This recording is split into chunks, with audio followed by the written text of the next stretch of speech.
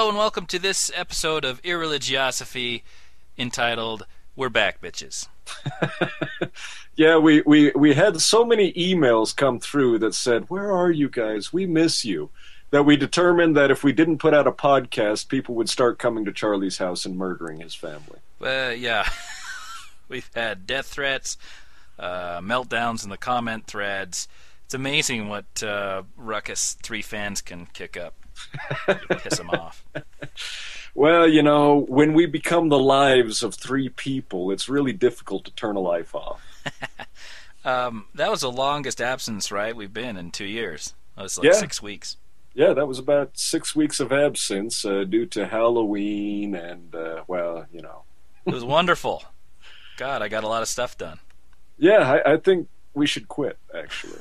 I think we should take more extended absences in the future. I think that's a great idea. You know, maybe we should just go to do one podcast a month. So we're going to skip the Skunk Dick of the Week. Let's just give it to Glenn Beck or the Pope or Mims Carter. I don't fucking care. Well, we could always give it to the dude that's using a Chinese IP address to attack your wife. What's the matter, little fucker? You don't have enough balls to actually use the IP address of where you're at? I don't know. Maybe we have a strong Chinese following. Yes, and they speak very fluent English and listen to our podcast quite religiously. Are quite violent. Yes. Violent against Chinese. helpless women. But you want to do some iTunes reviews, right?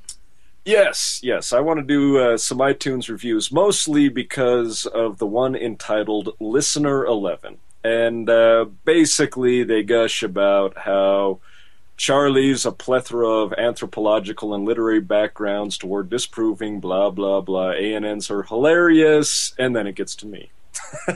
It says, I, for one, find myself ruffled by Leighton's derogatory comments about women, for which I am still listening for a retraction.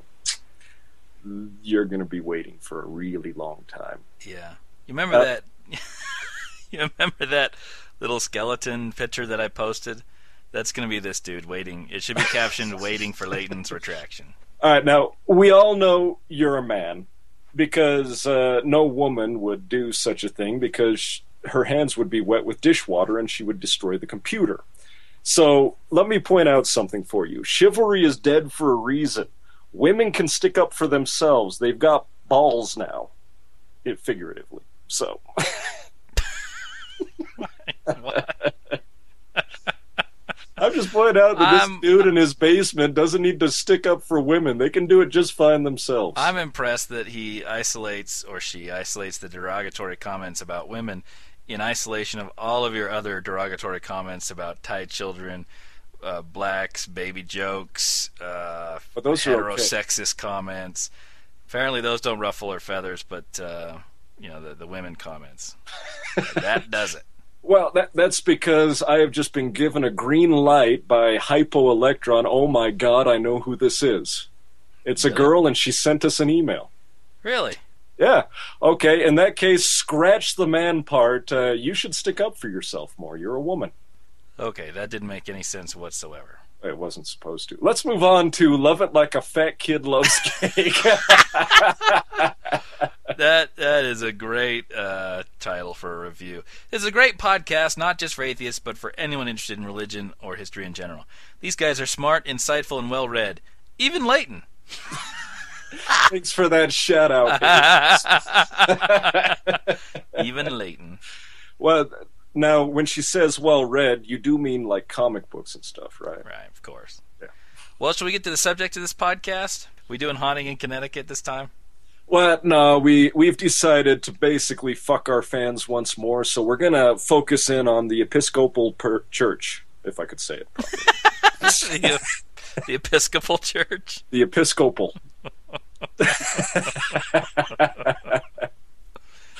Oh, my God. Maybe we shouldn't take a break. This podcast sucks. Well, that's mostly because of you. We are actually going to do kind of a lead-in to the real Proposition 8 podcast.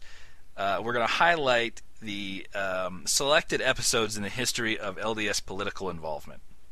Yeah. Now, actually, before we hop into that, I actually did some research here about churches who are for and against gay marriage, and it's kind of surprising because there are 7 churches for gay marriage, which are the American Baptist churches, of course, the Pacific Southwest, the Episcopal, the Evangelical Lutherans, the Judaism, the Reform and Reconstructionists, Presbyterian, blah, blah, blah.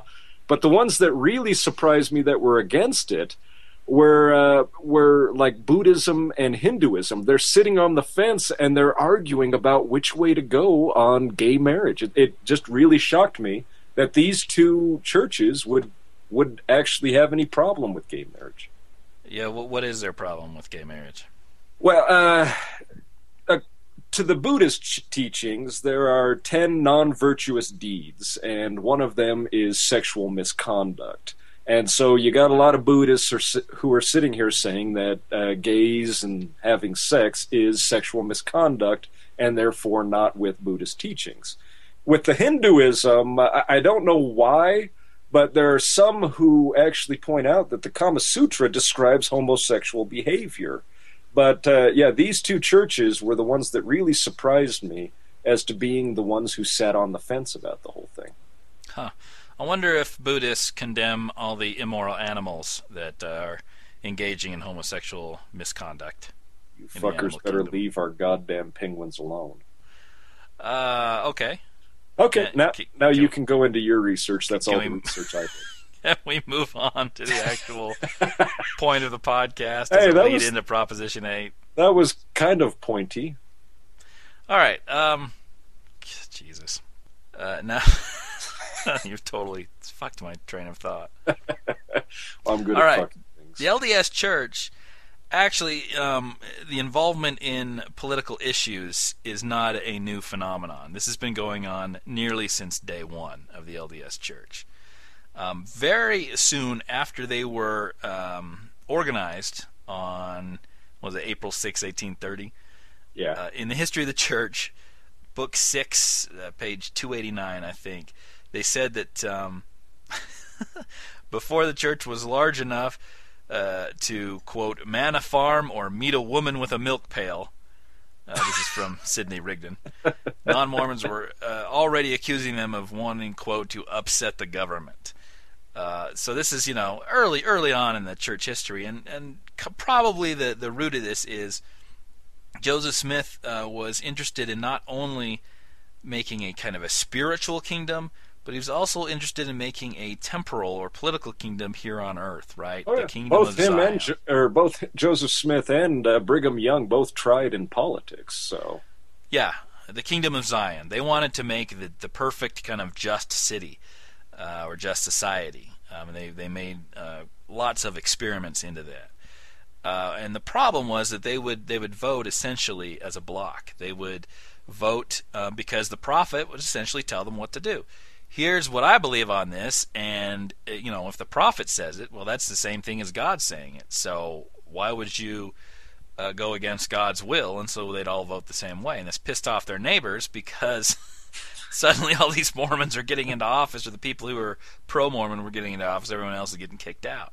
And that caused a lot of problems in Missouri, which was actually declared by Joseph Smith as Zion, and the place where, was it Adam-on-Diamond, where Christ would come again, and they had a big meeting?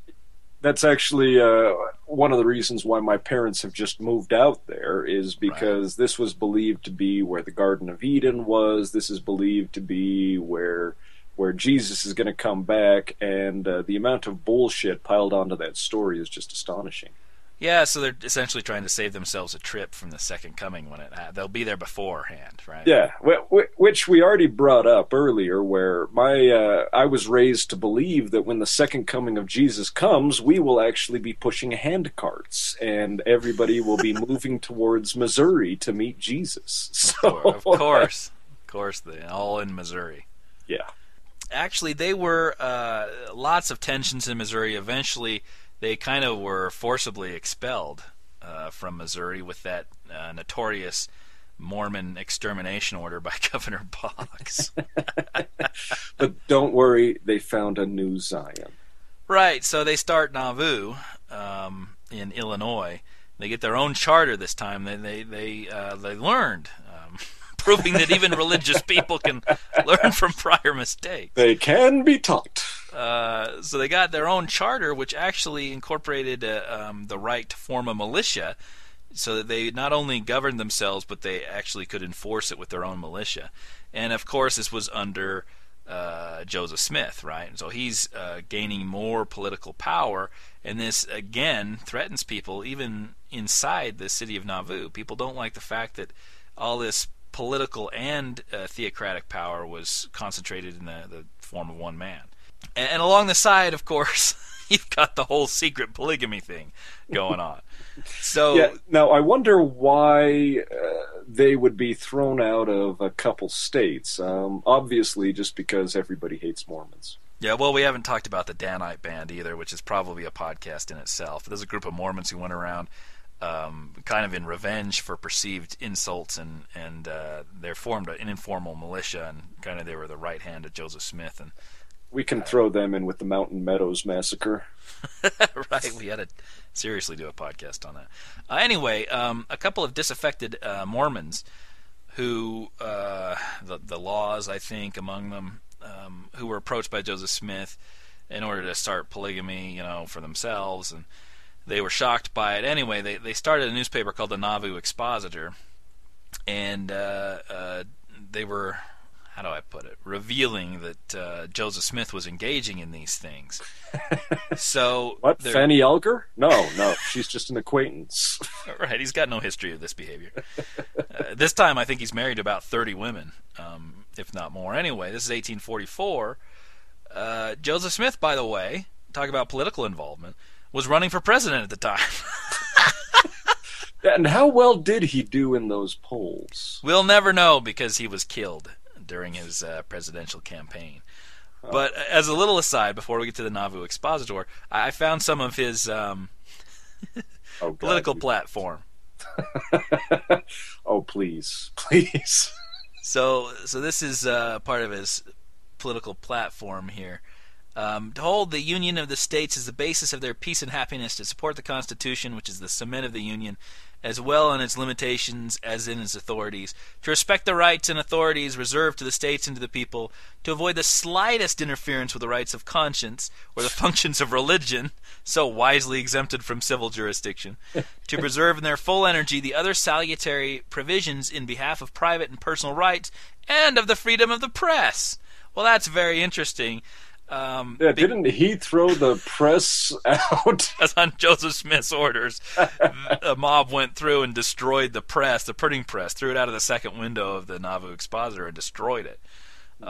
Those charges actually led to his eventual martyrdom and death because of the interfering with the freedom of the press, right? He was brought to Carthage, Illinois, and eventually killed.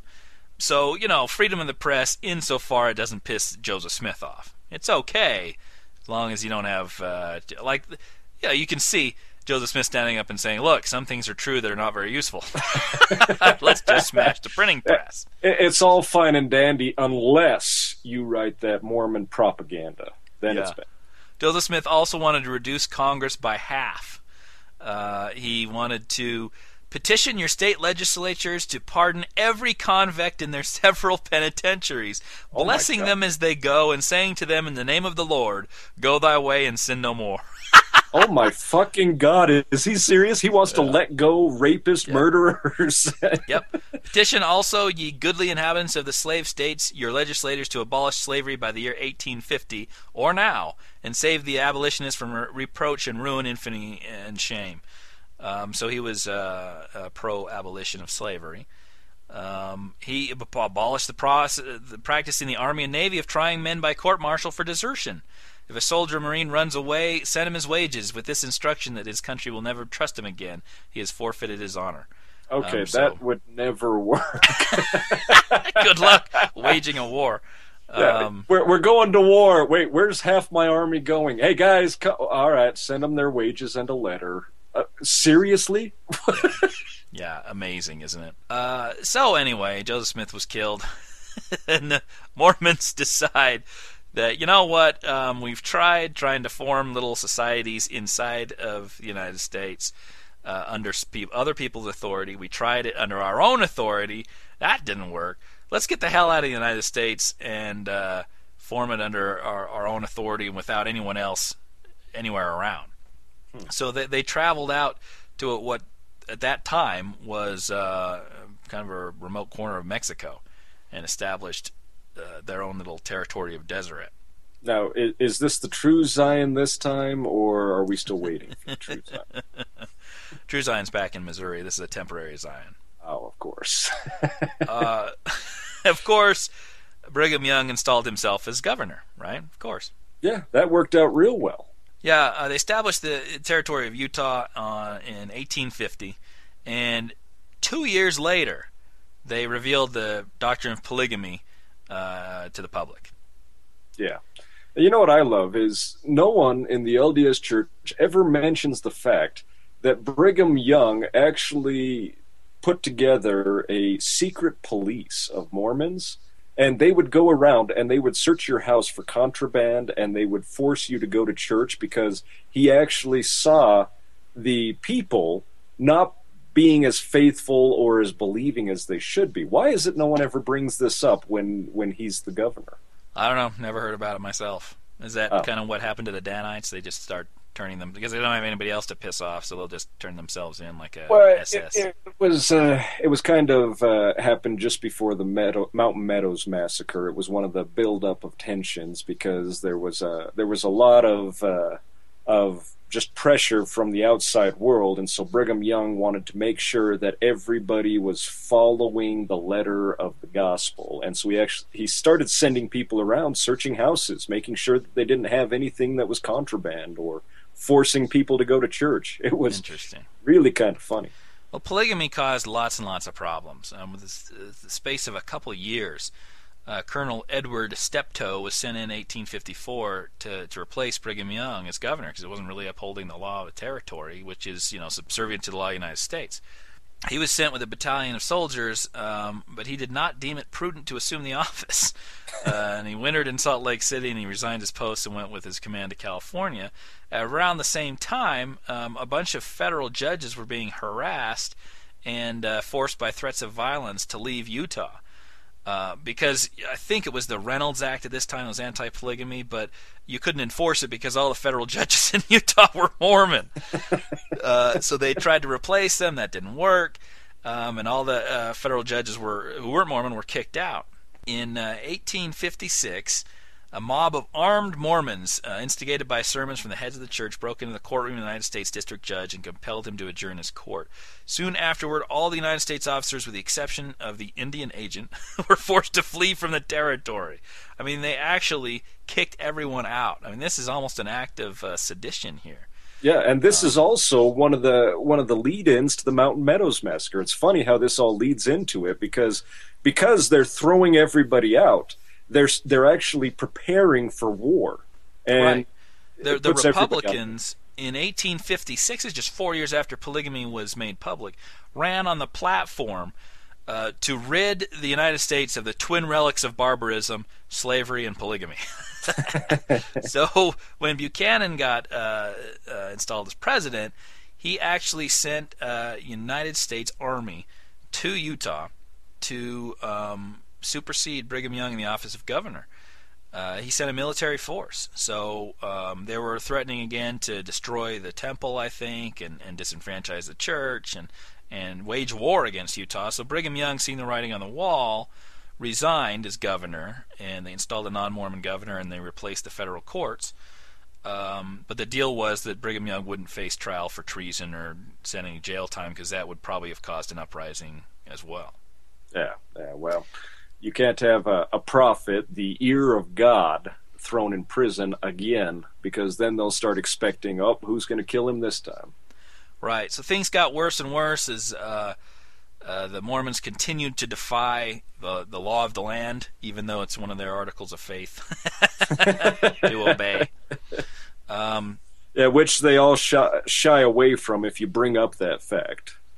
Right. The Edmunds Act, I think, the Edmunds-Tucker Act, and was passed disenfranchising the church, and actually, I believe, making a loyalty oath necessary before you would assume office. You'd have to say that you don't believe or practice polygamy before you could accept any office in Utah. Was that with a wink afterwards, or? No, I mean, they were serious. They disenfranchised the church. So the church sued under the idea that this is our religious freedom that you're abridging, and the Supreme Court decided, look, we don't have any problem with you guys having a religious opinion, but we can certainly regulate the hell out of your practices. So when that happened, conveniently enough, Wilford Woodruff had a revelation to abandon polygamy. Yeah, it's awful nice that came right at that point. God awesome. Must have really kept his ear on the politics. Yeah, well, it's they said that we gave this up, a belief that we've held all of our life to be necessary for our salvation.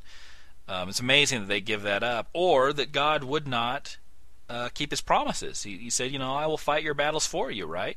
Yeah. What is God? What is the United States government to God? Yeah, once again, bring it on. Bring the armies. God is at your back. Why would you back down, you little pansy? These people don't really actually believe in their religion. Deep down inside, when they're pushed, they don't actually believe in their religion. Otherwise, they would have fought the government tooth and nail and clearly would have lost. They knew it. Anyway, that took them out of politics for quite some time. I think their next foray into like serious foray into politics, other than Ezra Taft Benson, I believe, being Secretary of Agriculture under, I can't remember who, Truman or something, was the ERA, Equal Rights Amendment. Equal Rights Amendment, this is kind of a precursor to Proposition 8. Is that for everybody but blacks and women? Equal Rights Amendment said the following. Section 1. This was in 1972. Equality of rights under the law shall not be denied or abridged by the United States or by any state on account of sex. Section 2. The Congress shall have the power to enforce by appropriate legislation the provisions of this article. Section 3. This amendment shall take effect 2 years after the date of ratification. So basically this amendment said, don't discriminate against women. That is essentially the entirety of this amendment, the Equal Rights Amendment. But blacks are okay to discriminate against. Well, this is coming on the heels of the civil rights, so they've just worked out, although the Mormon Church hasn't worked that out yet. Yeah, the Mormon Church is still denying the priesthood, so women, okay, we'll allow you some rights. Blacks, well, not true. Initially, it was very popular. It came very close to getting the necessary 38 states to ratify. But then, as the opponents started getting organized and gathering steam, fewer and fewer states would sign on to this. It seems to me inarguable. Well, how could you possibly stand against this, right? You're just basically saying don't discriminate against women. Treat them equally. But as long as they do the dishes. So the anti-ERA opponents, the guys who don't like the ERA, they really they didn't want the changing roles of women and men, to change the structure of the family. They were afraid that it would lead to, homosexual anarchy. Marriage and right.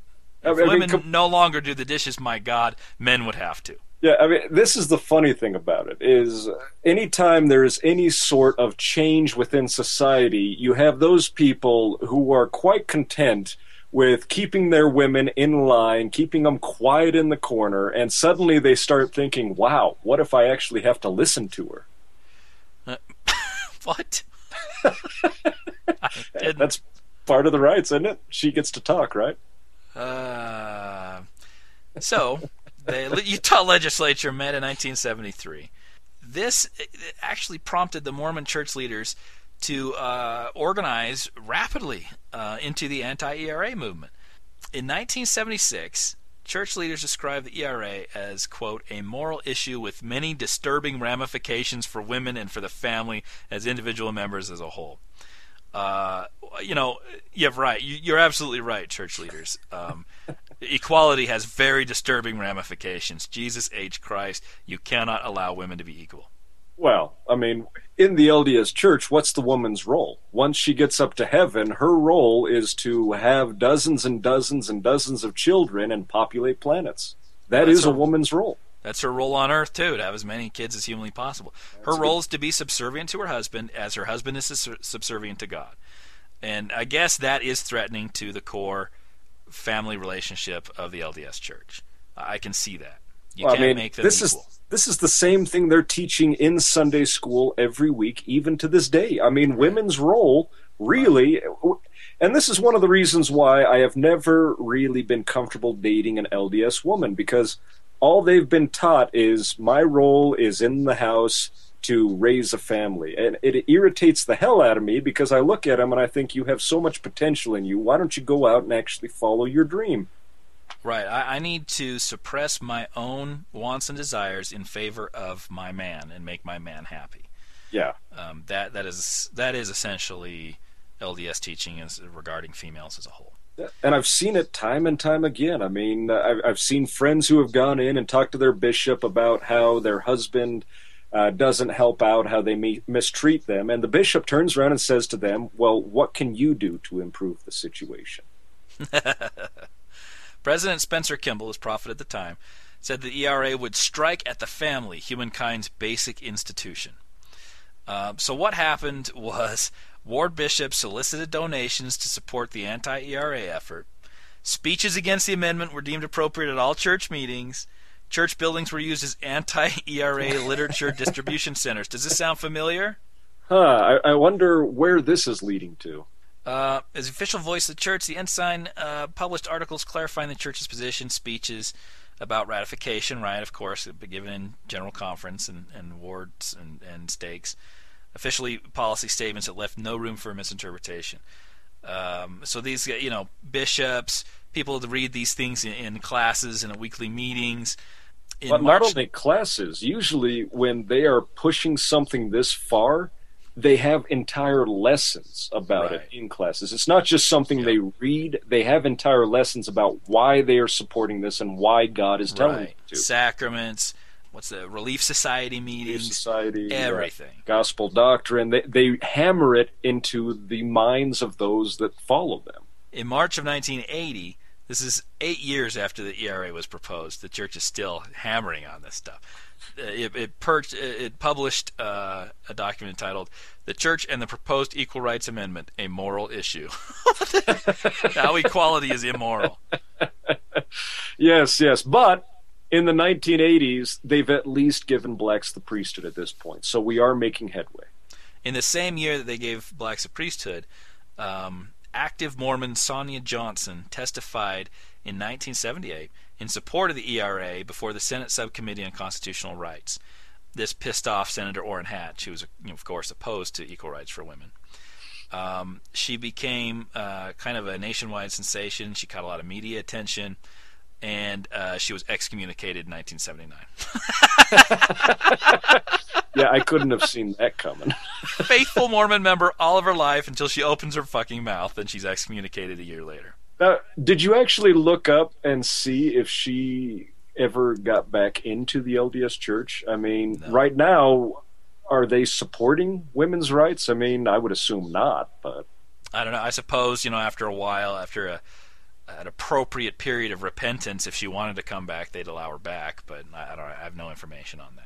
So that's kind of in a nutshell highlights of LDS Church involvement in political issues, and that anti-ERA really provided the model for the anti-gay rights stuff that followed. Yeah, it really kind of taught the church how they should go about doing things and how they should stay out of the limelight, because they have a long history of being retards when it comes to politics. So, moving from the 80s to the 90s, I believe Hawaii was their first battlefield, wasn't it? Yeah. Hawaii, it was 1988 that they really started getting in touch with Hawaii and putting their plan into action. In 1988, it's kind of a bit of brilliance, I have to admit, but the church contracts this Hawaiian marketing agency, Hill and Knowlton, and the reason why they did this is because they wanted to use a non-mainland marketing agency to keep the name of the church completely separated from the legislative efforts that this firm was supposed to do. This is very smart because they had previously polled Hawaii's electorate and found out that they had an unfavorable approval rating. So what do?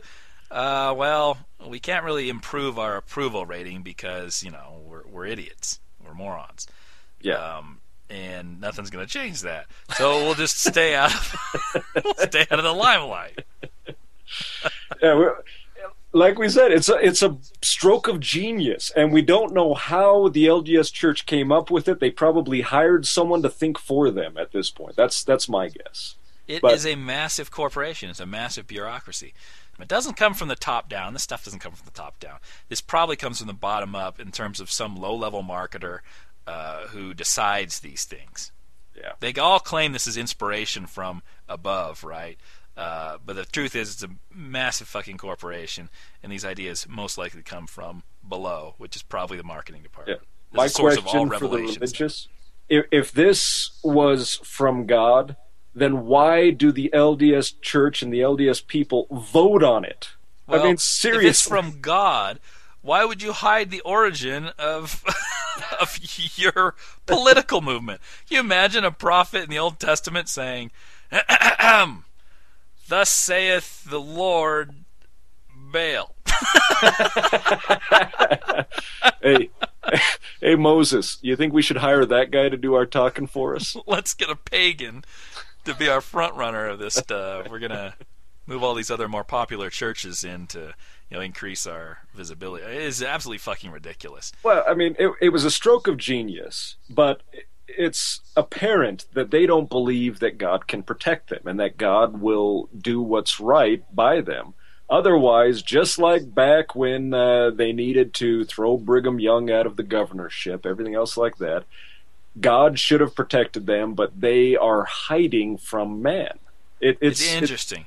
They're highly, highly aware of their public perception. They're very acutely aware that everyone or most people think that they're idiots and morons. But at the same time, they're extremely pragmatic, right? So they accept that. Let's accept that and move on. What do we do in light of this fact? Yep, let's hide behind someone else's skirts. Right, they hide themselves. They hide and it's a double-edged sword too, because they know that if they put themselves out there and it becomes very, very unpopular, they'll get backlash for it. So this serves two purposes. Yeah, and the amazing thing is they actually thought they could get away with it. I mean, literally thought they could hide in the shadows this entire time and that information would not be leaked. They got away with it as far as it was successful in Hawaii. That's true. Remarkably successful. That's true, but they got too big for their britches once they started moving to California. Right.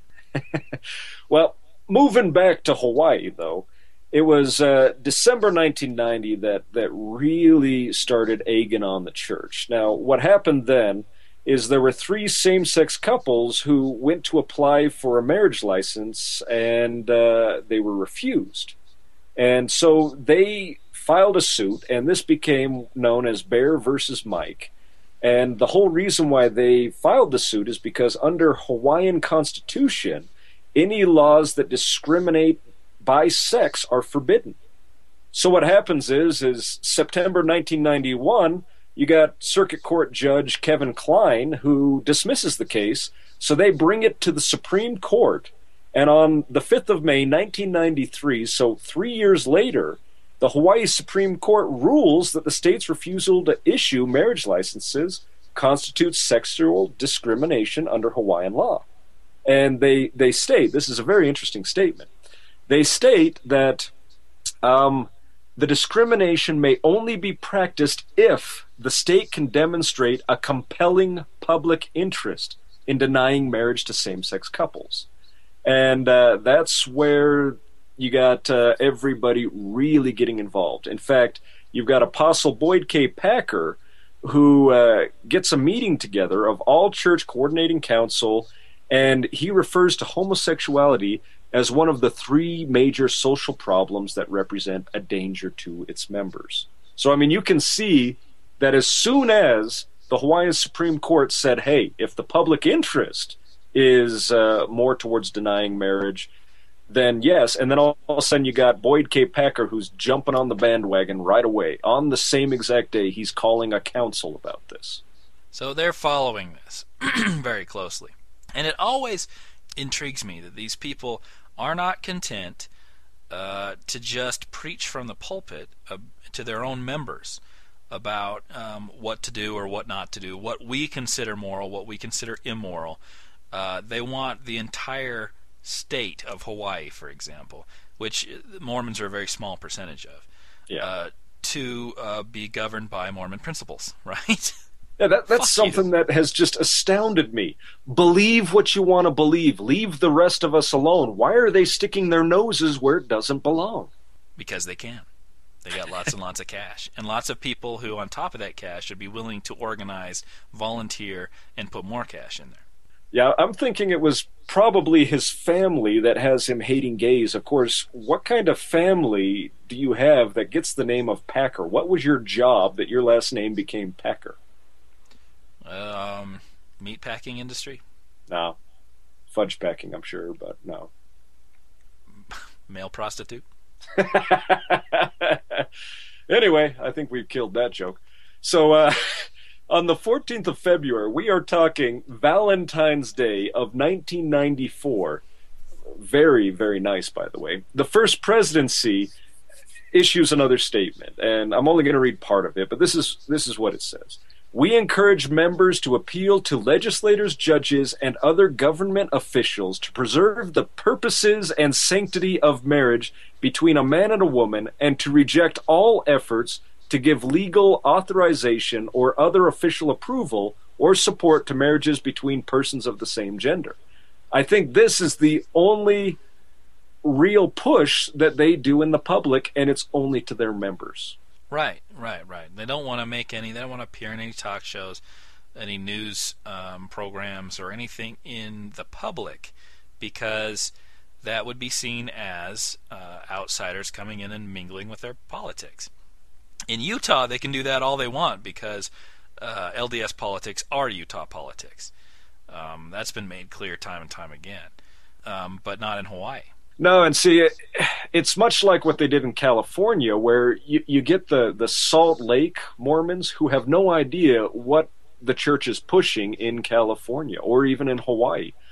Even when I was living there, I had no idea what the LDS church was doing over there. Right, and well, they do a really good job of hiding it. They actually formed a coalition, and they have various memos going back and forth about what to do and who to front it. What they want is a spokesperson who is preferably non-Mormon, a attractive mother, basically, an attractive younger mother figure for their front. And they got almost all they wanted from that, except that she was Mormon. But they downplayed that. Never mentioned it. No, they never do. No, but you're going to love this next part. So what do you think the church's next move would be on this front? I mean, we've still got the Bear versus Lewin, or it was changed later to Bear versus Mike, but we still got this case going on. What do you think the church's next step would be? Raise money. No. Actually, the church, under the spokesperson, Miss Napua Baker, they announced that they have decided to petition the court to be admitted as co-defendants with the state. And this was to protect the freedom of religion, to solemnize marriages between a man and a woman under Hawaiian law. So suddenly they're siding with the church. And their statement is, there are times when certain moral issues become so compelling that the churches have a duty to make their feelings known. Right. It's like such times as fucking women over, or fucking blacks over, or fucking gays over. It's just become so compelling of an interest that they have to make their feelings known. Yeah. Well, the courts rightly basically looked at the church and said, what right do you have to stand in here? And they put together a list. They said, one, they feared that the state would revoke its ministers' licenses to perform marriages. Is this a recurring theme with everybody who's religious? You don't have to marry gay people if you don't want to. You're not going to have a gun to your head being forced to. They want that's not so much. I mean, they'll put that out as a reason, but basically they want to be bigots, but not called out on their bigotry. They don't want to be any social pressure because they've met that before with blacks. They've been down this road before. They don't want any social pressure pressuring them into saying unhateful things, right? Like tolerate gays. Well, you hit right on their second point as to the second reason why they should be in. The church would become subject to lawsuits charging discrimination when its ministers refuse to perform same-sex marriages. So right there, they blatantly state that they are afraid of the backlash when they say no. Right. And lawsuits would cost us money, for God's sakes. That one really hurts. Yeah. I think my all-time favorite is their third reason for wanting to get involved in the case. It's because the church could help the Attorney General's office to present a more complete case than would otherwise be done, given the limited time and resources available to the Attorney General. Yeah, well, that doesn't give them any standing. So, what would you do in this instance if you were the Circuit Court of Hawaii? They don't have standing to sue. They don't have any standing. I'd say no. Yep, that's exactly what the judge said. He said they had no merit since nothing in the licensing law requires a minister to perform any marriage in behalf of the state. It merely permits them to do so in harmony with religious practices and belief if they so choose. Right. I love how all this stuff is just imaginary. These fears just exist in the heads of these people. Oh my God, we might face discrimination lawsuits, or, quite possibly we might be thought of as bigots. Yeah, but the church didn't go down without swinging. They appealed the decision, and in January 1996, so 8 months later or so, they were rejected once again. And you want to know what the reason was? It was the same one given before. You guys don't have any goddamn merit. You don't have any standing to sue. Yeah. Well, what's great is after that, you have, well, actually not after, during that whole appeal process, you have Dallin Oaks, and it's actually been recorded that he started writing an article on same-sex attraction in March of 1995, and then it was finally put out in the Ensign on October 1995 as Same-Gender Attraction. And the article points out the concept of homosexual or lesbian as a kind of person who is incompatible with LDS theology. So basically, they're just saying that, well, this is fine with their church. If you are homosexual or lesbian, it doesn't go with their theology. That's fine and dandy for them to say. I just love that while they're appealing to the courts, they're writing this same-gender attraction article. So, yeah, basically says that it's a sin, blah, blah, blah, et cetera, et cetera. Yeah. Well, surprise, surprise, when they were denied in March of 1995 to the case, suddenly you have Utah's governor, Mike Leavitt, who signs the first DOMA legislation, which basically denies any denies any same-sex marriages, and only between different sexes can it be done. Now, I want to point out the Proclamation of the Family. This came out in 1995, read by President Gordon B. Hinckley as part of his message in the General Relief Society meeting held September 23rd, 1995, Salt Lake City, Utah. So this is very shortly after the events you're talking about. Yeah. So the Proclamation of the Family, in part, reads, "The first commandment that God gave to Adam and Eve pertained to their potential for parenthood as husband and wife. We declare that God's commandment for his children to multiply and replenish the earth remains in force. We further declare that God has commanded that the sacred powers of procreation are to be employed only between man and woman, lawfully wedded as husband and wife." Well, what's interesting is that proclamation to the family came right after a decision from the Hawaiian legislature to reword the revised statute 572, Tac 1, to define marriage in terms of one man and one woman. Right. Now, very, very interesting. is I didn't go over this in the Edmunds-Tucker Act, but when it had wended its way all throughout the appeals process, or this is the Edmunds Act, the Supreme Court, in supporting the Edmunds Act, said that it is in the interest of the United States, right?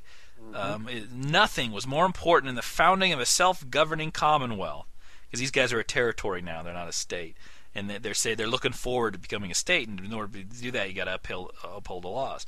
So nothing's more important in the founding of a self-governing commonwealth than, quote, the idea of family as consisting in and springing from the union for life of one man and one woman in the holy estate of matrimony. So, because they're polygamists now, these words in 1885 were used against the Mormon Church. And now the Mormon Church is coming and saying, we support one man and one woman. Just 100 years later, 110 years later. Yeah, well, it's a great totally market spin they've 180 degrees. Yeah. And see, and that's the problem I have with the LDS Church is if you supposedly have God by the ear, why the hell are you flip-flopping so much in your belief systems? Right. How could you make a doctrinal change like that so rapidly with these eternal principles, right? Yeah. Well, the interesting thing is right after the proclamation of the family, in November, you have the general authority, Lawrence C. Dunn, who appoints a Salt Lake City advertising executive and his wife to do months of volunteer work for the Hawaii's Future Today, which is actually a front that they use to push this agenda. And the more fascinating than even that is they began calling people on short-term missions to go and support the Hawaii's Future Today. Right. I never knew you could call somebody on a mission other than just trying to convert them. They were calling them to push this agenda. You can call them on missions forever you want. Brigham Young used to call people on missions just because he didn't like them, so he wanted to get them out of Salt Lake City. Well, Joseph Smith did that to get with their wives. Oh, right. It's a convenient time to fuck their wives. Yeah, your husband's away on a mission. I hear God telling me you must lie with me. Oh, right, exactly. That's got to be the greatest pickup line in the history of the world. God. Yeah, and this is very similar to what Jesus Christ did. He didn't form an apostleship in a church with 12 apostles, him in the head, blah, blah, blah. What he did was he founded a front group called Judea's Future Today. Yeah. Had nothing to do with Christianity or Judaism or anything like that. He just founded a front group. Probably did a bunch of market research, focus group testing, and all that stuff. Well, had Jesus... Well, actually, this makes sense. Jesus is learning from history. See, he was crucified because he didn't hide behind people. And so now that he has the ear of the church, he's telling them how to do it properly. Listen, Ezra Taft Benson, with your 3 remaining functioning neurons for the rest, it's just gone from because you're fucking 102 years old. Listen to me. You're going to get yourself crucified if you don't hide behind a front group. I know this from personal experience. And trust me, they will bring back crucifixion just for you. So let's hide. This is amazing. Amazing that a organization of God would do such a thing. But, changing times, I guess. Yeah, exactly. Well, a month after they start calling people on these short-term missions, there's a report from the Governor's Commission on sexual orientation and the law. And this thing is more than 400 pages, and it concludes that the state of Hawaii has no compelling interest in refusing to recognize same-sex marriage. Of course it doesn't. The only compelling interest is not to be called a bigot. That's it. Yeah, well... But it still happens because they're still bigots. They just want to hide behind... public laws and that sort of thing. Yeah, we're just following the law of the land. That we're not bigots. Yeah, they're following the what were those? Not the 12 commandments, the 13.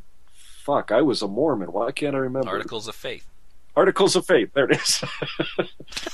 13 commandments. 13 commandments. Well, the LDS Church considers them commandments. In fact, they made me memorize them. And 11, 12, and 13 are fuck with black people's rights, fuck with gay people's rights, and fuck with women's rights. That's 11, 12, and 13. Yeah. Thou shalt fuck with people's rights. And 14 is go back and read 12, 11, 12, and 13 again. Those are the most important commandments. Spend lots of time and money, right? And this is what they do, because this is, you remember that documentary we watched? This is code word in the temple. Donate your means and time to this stuff. And so, donations flooded in. People would, they do all this shit for free. They work the phones for free. They go door to door. I mean, they'd even make little videos on how not to appear Mormon. It's just fucking believable. Well, what's even more unbelievable is what actually happens in January and February of 1996. Now, you have the Lawrence C. Dunnigan. He sends a letter to be read on all California wards, urging members to express their support for legislation against same-sex marriages. And I mean, this is in California. I don't even know why they were attacking there. But on the same instance, they're using that group, Hill and Knowlton, to develop a plan on setting up Hawaii's future today. And they are given unlimited funds. The heads are given unlimited funds to develop and conduct the marriage campaign in Hawaii. And they just start going out there and fucking with people.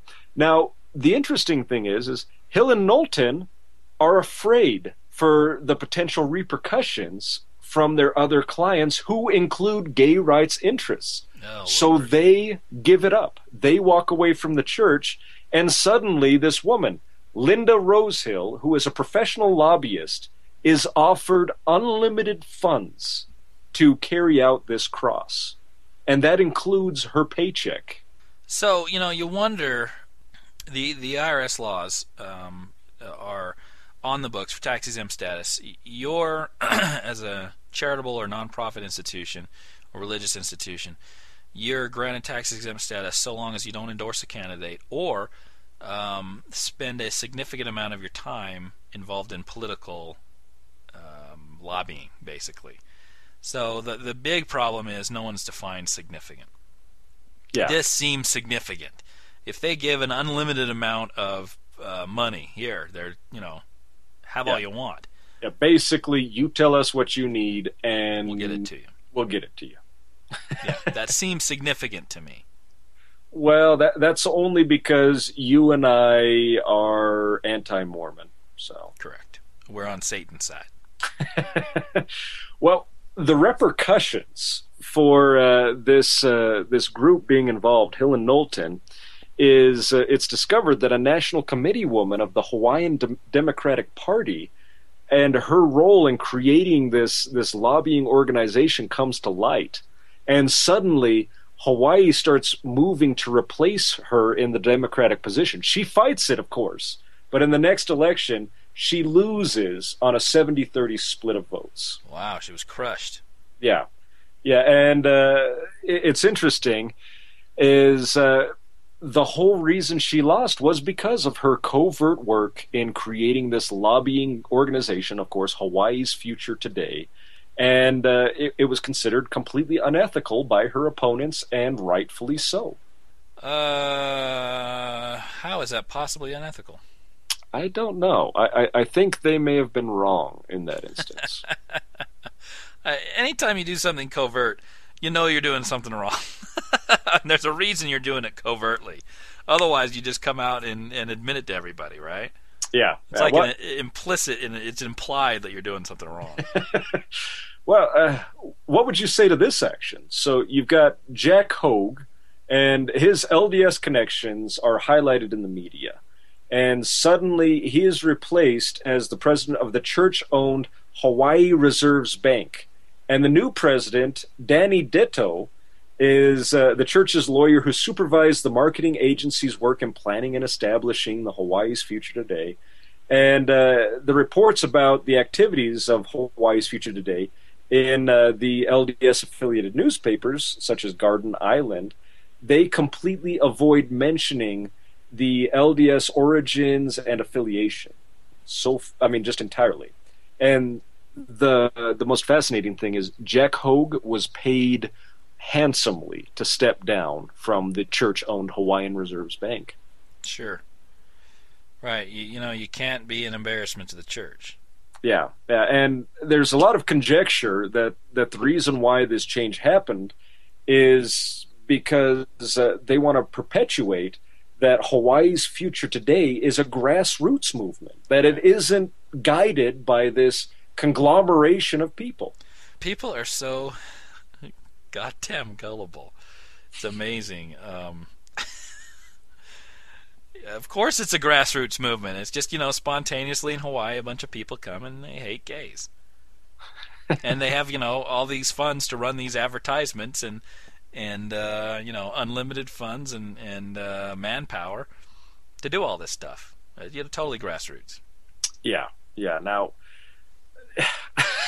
it surprises me that anybody who is in Hawaii or even in California at the time of everything going on didn't do their own research and didn't start looking into this and going, well, how did this get started? Why is this in our faces so much? I mean, in hindsight, it's easy to say that. When you're in the thick of things, in a campaign season, campaign ads are flying back and forth. The structure isn't such that, you jump in and figure out who it is. You have to say who paid for the ad, but nothing else. You'd hope that some curious journalist would jump in there, but, I don't know. What's funny is, so Hawaiian's Future Today, there's a $1,000 donation cap on any money you can receive by a political action group.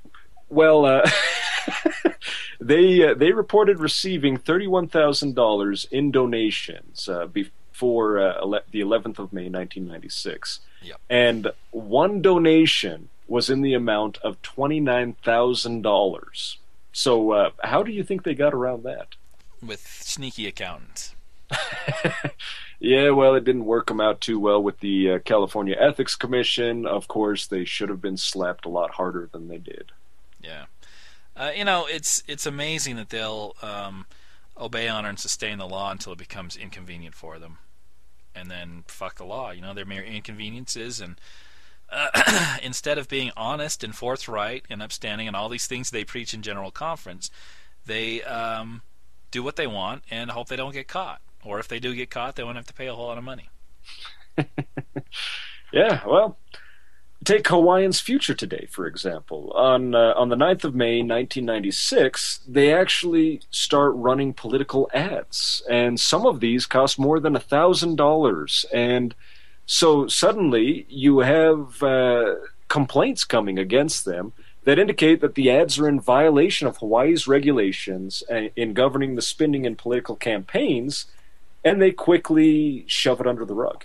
And they assert that it doesn't plan to involve itself in the lobbying or campaigning for the candidates. Right, for the candidates, because it's a proposition. So their idea is that since it's a proposition instead of a candidate itself, that the law doesn't apply. That's pretty much their standpoint right there. I love it. Well, in June of 1996, you've got the LDS headquarters, and they actually acknowledge that they have been calling married couples towards this political action and advertising. And they've been paying particular attention to those with advertising expertise, and they've been shipping them off to the Hawaiian's Future Today. So my guess is somewhere around June there, they were getting caught red-handed, and so suddenly they had to say, oh yeah, we've been doing it. Right, sure. They don't, it doesn't really matter to them because, as in all these campaigns, the damage is already done. Yeah, well, you know how we were just talking about how there was a problem with them running those ads because they were endorsing people? Yeah. Well, on the 11th of July, you have Jack Hogue, who is the co-chair of Hawaii's Future Today, who's making public statements that the Hawaii's Future Today would be endorsing and backing political candidates. Oh wow! So, is that a flip flop, or is that just unfortunate that he was recorded saying something like that? Oh, no, no, he said it several times. It was a complete flip flop. So they went from saying, hey, our campaigns and our advertisements are just fine because we aren't backing candidates. And then suddenly, on the 11th of July, so we're talking just a couple months later, he comes out and he says, yes, not only are we going to endorse, but we're going to back these political candidates. Wow. So when it's convenient for them to say one thing, they'll say that. When it's convenient for them for the truth to come out, they'll say that. Yeah. Yeah, well, the campaign spending commission, they send a follow-up letter right after that, and it indicates that because it understands that it believed that Hawaii's Future Today did not intend or plan to engage in this activity, that such a political organization would it not require their registration as a political organization. Up to this point, they weren't even registered as a political organization. Huh. So once again, it goes back to the fact that they've been playing on this grassroots movement when it's apparent to everybody else that it's not. Even the Campaign Spending Commission is coming to them saying, hey, if you're going to engage in this and if you're going to be backing these people, you need to be a political organization. Like everyone else, right. All right, so in general, it seemed like at the beginning Hawaii was content to pass legislation or leave it be to allow gay marriage to occur, right? Yeah, well, according to the governor's report of 400 pages, they had no interest in this, and the spearhead of this is the LDS Church, and that's basically what I have been trying to hammer into people's head is just the shadiness behind their actions and the fact that they are willing to throw gobs of money at this without even blinking an eye. Yeah, I mean the hypocrisy based on their own ideals of honesty and transparency and democracy and all this stuff, fairness and justice, for God's sakes. Yeah. The hypocrisy is unbelievable. So what happened in Hawaii? Well, the LDS Church won. Not only did they win, but they got the proposition passed where same-sex marriage is not allowed, and this is the jumping point. This is what emboldened them to say, hey, look across the waters there. We have the same situation going on in California. So they had a great success with this strategy of hiding in the shadows, getting other people to do their dirty work, and essentially what they did was they created a coalition, in quotes, of churches, I guess, to hide behind. They were one member of a group of churches, but they did all the funding, right? I mean, it's exactly the same as the coalition that went into Iraq. There was a bunch of that countries that had signed on. That was a grassroots movement into it. But it was funded, entirely by the United States, essentially, and spearheaded by the United States. So this, they're like, wow, impressive what we were able to accomplish there. Jesus taught them well in hiding in the shadows. They cast about and said, the next state, according to our research, is California. It's ripe for this initiative. So let's turn our focus to California. And that's where we'll pick up next week with a brief history, and we'll spend next week really discussing the judge's ruling as it stands right now on Proposition 8. And I swear to all of our listeners, I will do my best to make sure that Charlie doesn't tell any gay jokes.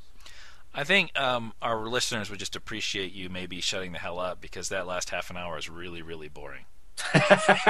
Well, that's what you get for having me do research, see? Y'all bitch and moan about me sitting on my hands. Well, I got off my hands, so. Touche. Damned if you do, damned if you don't. So shut up and let's say goodbye.